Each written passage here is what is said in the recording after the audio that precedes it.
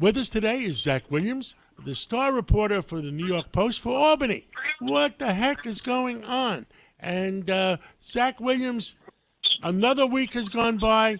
Are we any closer to sanity, or are we going to have insanity?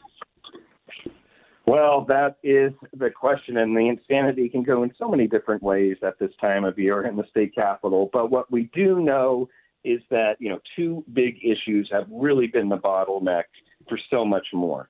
The first one is the governor's controversial affordable housing plan. She wants to build 800,000 units over the next decade, but a lot of suburbanites are upset about how it would undermine local zoning rules.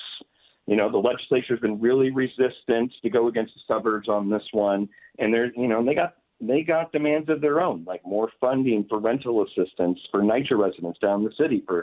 So there's that issue, and then of course there's the even bigger issue, bail. The governor has proposed changes that effectively would change long-standing law that make bail solely used to ensure people return to court. What she would do would remove the least restrictive condition standard that judges say kind of handcuffs them, if you will, and keeps them from jailing people ahead of their trials who might endanger public safety or maybe go on to get charged with other crimes. Now, the lawmakers and their outside allies are up in arms about this one too, saying, this would go to the heart of the 2019 reforms that have proved so controversial in later years, but what they say, keeps a lot of people from needlessly suffering in places like Rikers as they await their day in court. So two issues. They're really keep holding up everything else, MTA funding, proposed ban on flavored tobacco, taxes, and a whole bunch of stuff. This is a budget that's expected to top $227 billion, but so far, 2 weeks after the April 1st deadline, everything's just been bail and housing, it seems. And you know how many people have moved out of New York? 484,000. And now, according to the poll, that 27% want to leave New York in the next 5 years. I mean, who's going to pay all these taxes? Well, you're not a true New Yorker unless you're constantly threatening to move away, right? But it is a very serious problem.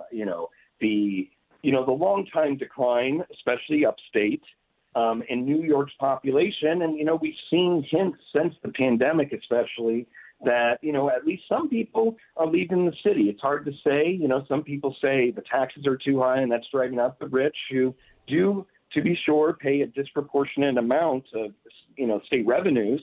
Others say crime. Others, for a long time, it was just the pandemic itself. Who wanted to be locked up in their apartment, with a deadly pandemic going around? But, the bottom line is here, a lot of people on the political right are looking at crime, they're looking at taxes, and they're looking at outmigration too, while saying, what the Democrats are doing in Albany just isn't cutting it. Understood. It's Sunday morning. People are drinking their coffee. Is there hope that New York can become the Empire State again and stay the Empire State? Well, hey, the grass is still green, the sky is still blue, and it's a very beautiful day in Albany. So I'm in what you might say an optimistic mood.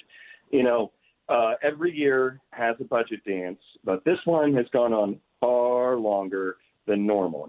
2 weeks, and it's really unclear when it's going to end. The lawmakers going to be back up here on Monday. They got to either pass a budget extender, give themselves more time, or miraculously a state budget deal has to come together, and that isn't going to happen by Monday. Let's just say that. They're at least going to need a few more days. You got to make the bills.